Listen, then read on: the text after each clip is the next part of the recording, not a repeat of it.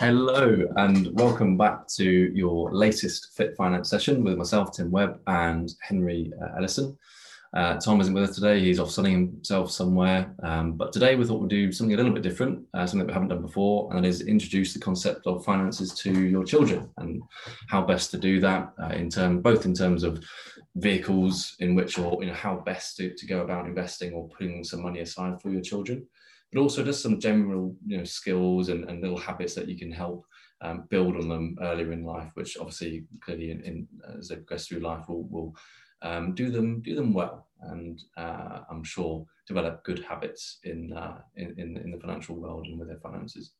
So first things first, in terms of how to actually put some money aside, or the best ways in which to put some money aside for your children, I think Henry's got some key ideas to be sharing with us. Henry, do you want to fire away? Oh, I have, Tim. You're absolutely right.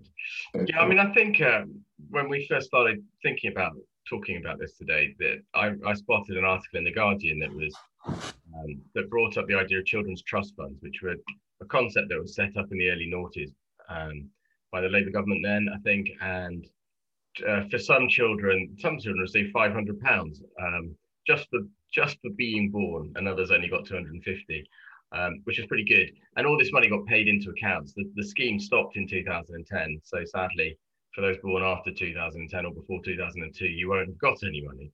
But there's a big section of children now who are approaching 18, whereby these funds are going to be available to them.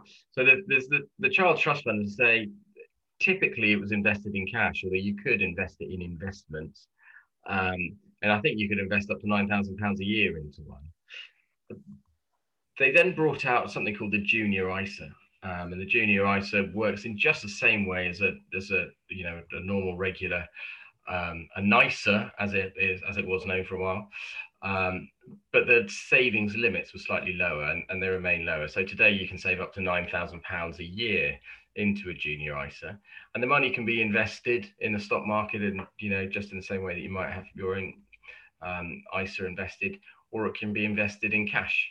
And actually, typically with these children's accounts, you tend to find the rates of interest are better than they are in adult accounts. I'm not quite sure what the reasoning is behind that. It's probably a banking marketing strategy to try and retain those children after they turn 18.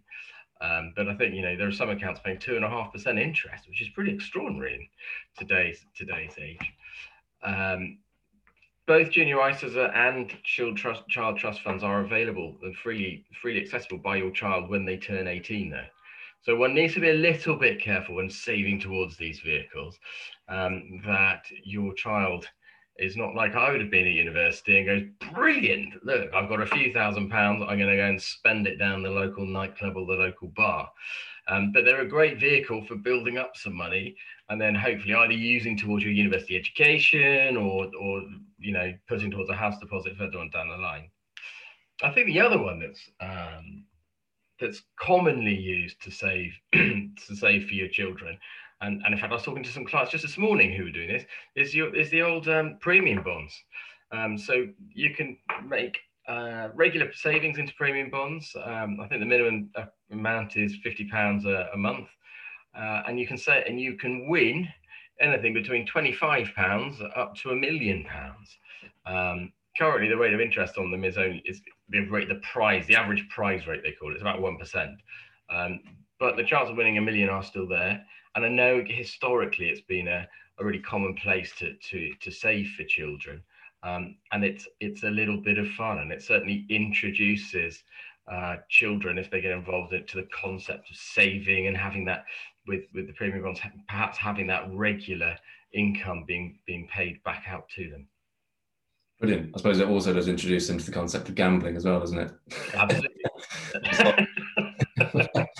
However,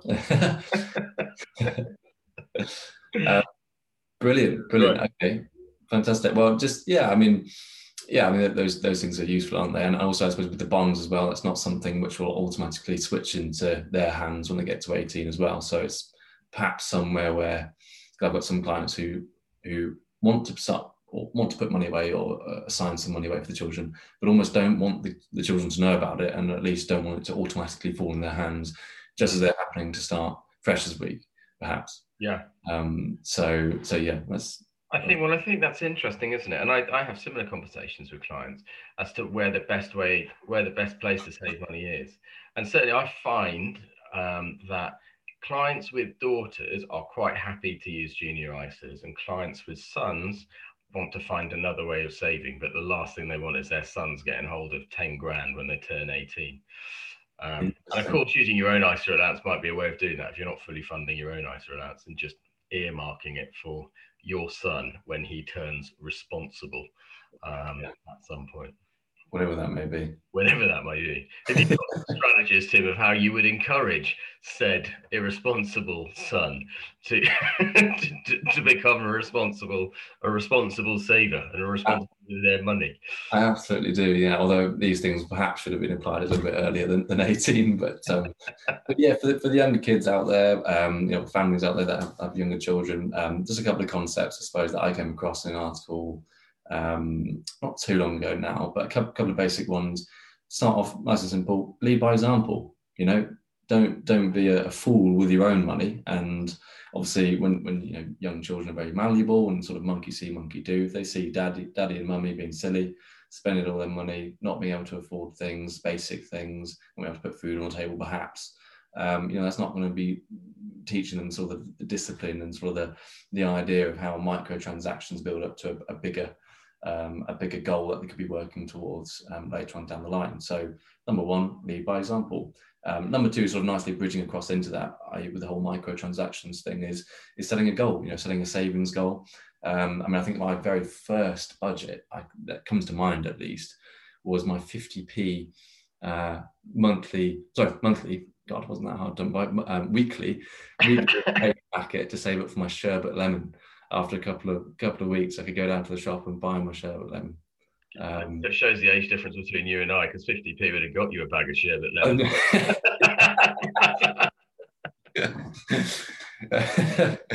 Well, yeah, okay. Well, maybe I got 2 pence or something back in the old day. But yeah, obviously it depends on age and how developed they are and all that sort of stuff. But yeah, just the idea of teaching them that actually, short-term sacrifice for long-term gain. Don't spend the money now in order to be able to build up the pennies, build up the pounds, to be able to buy something better on later on down the line. And obviously that's something which we're doing all the way through your working life and your adult life, is obviously the ultimate thing. Delayed gratification is retirement. You build up your wealth throughout your lifetime with the ultimate goal of retiring and no longer having to work. So that's sort of a level one way of showing that. And I think another way, I suppose, to reinforce that is the idea of paying bonuses. This particular article mentions deductions off the back of that as well. If for example, you set them tasks, I know for me it was ironing and washing and all that sort of stuff. But if these things are done without prompting, without you needing to get on their back and whip them to get them to do it, then you pay them a bonus. You encourage sort of this self-revolving motivation to do these things and help to get some money. Deductions, I'm perhaps a little bit less keen, but obviously depends on your parenting style. I don't know about you, Henry, but it's really interesting. I just do it by deduction, and it actually makes me wonder whether or not I'm doing it the right way. So they start with £2 a week, and then it's reduced from there, dependent upon behaviour and performance. But I wonder, maybe we should do it another way and start I don't know, 50p a week, and then through good performance, reward good performance. I suspect it's probably a better way of doing it. Perhaps, yeah, perhaps. I would. I don't have children now, but as and when I do, then I'll probably put the motivation first and the reward behind the motivation of doing something. But hey ho, yeah. So there's three concepts there, 3 little skills to be building up in your little ones. And some ideas of where to put the money at yourself for them as and when they become of age, or of suitable sensibility of your choice. So brilliant. Well, I think, has you got anything else to add, Henry? I think that's a super ending point. So I hope that's been useful and brilliant. Yeah, we'll catch you in the next episode next week. Thank you very much for listening.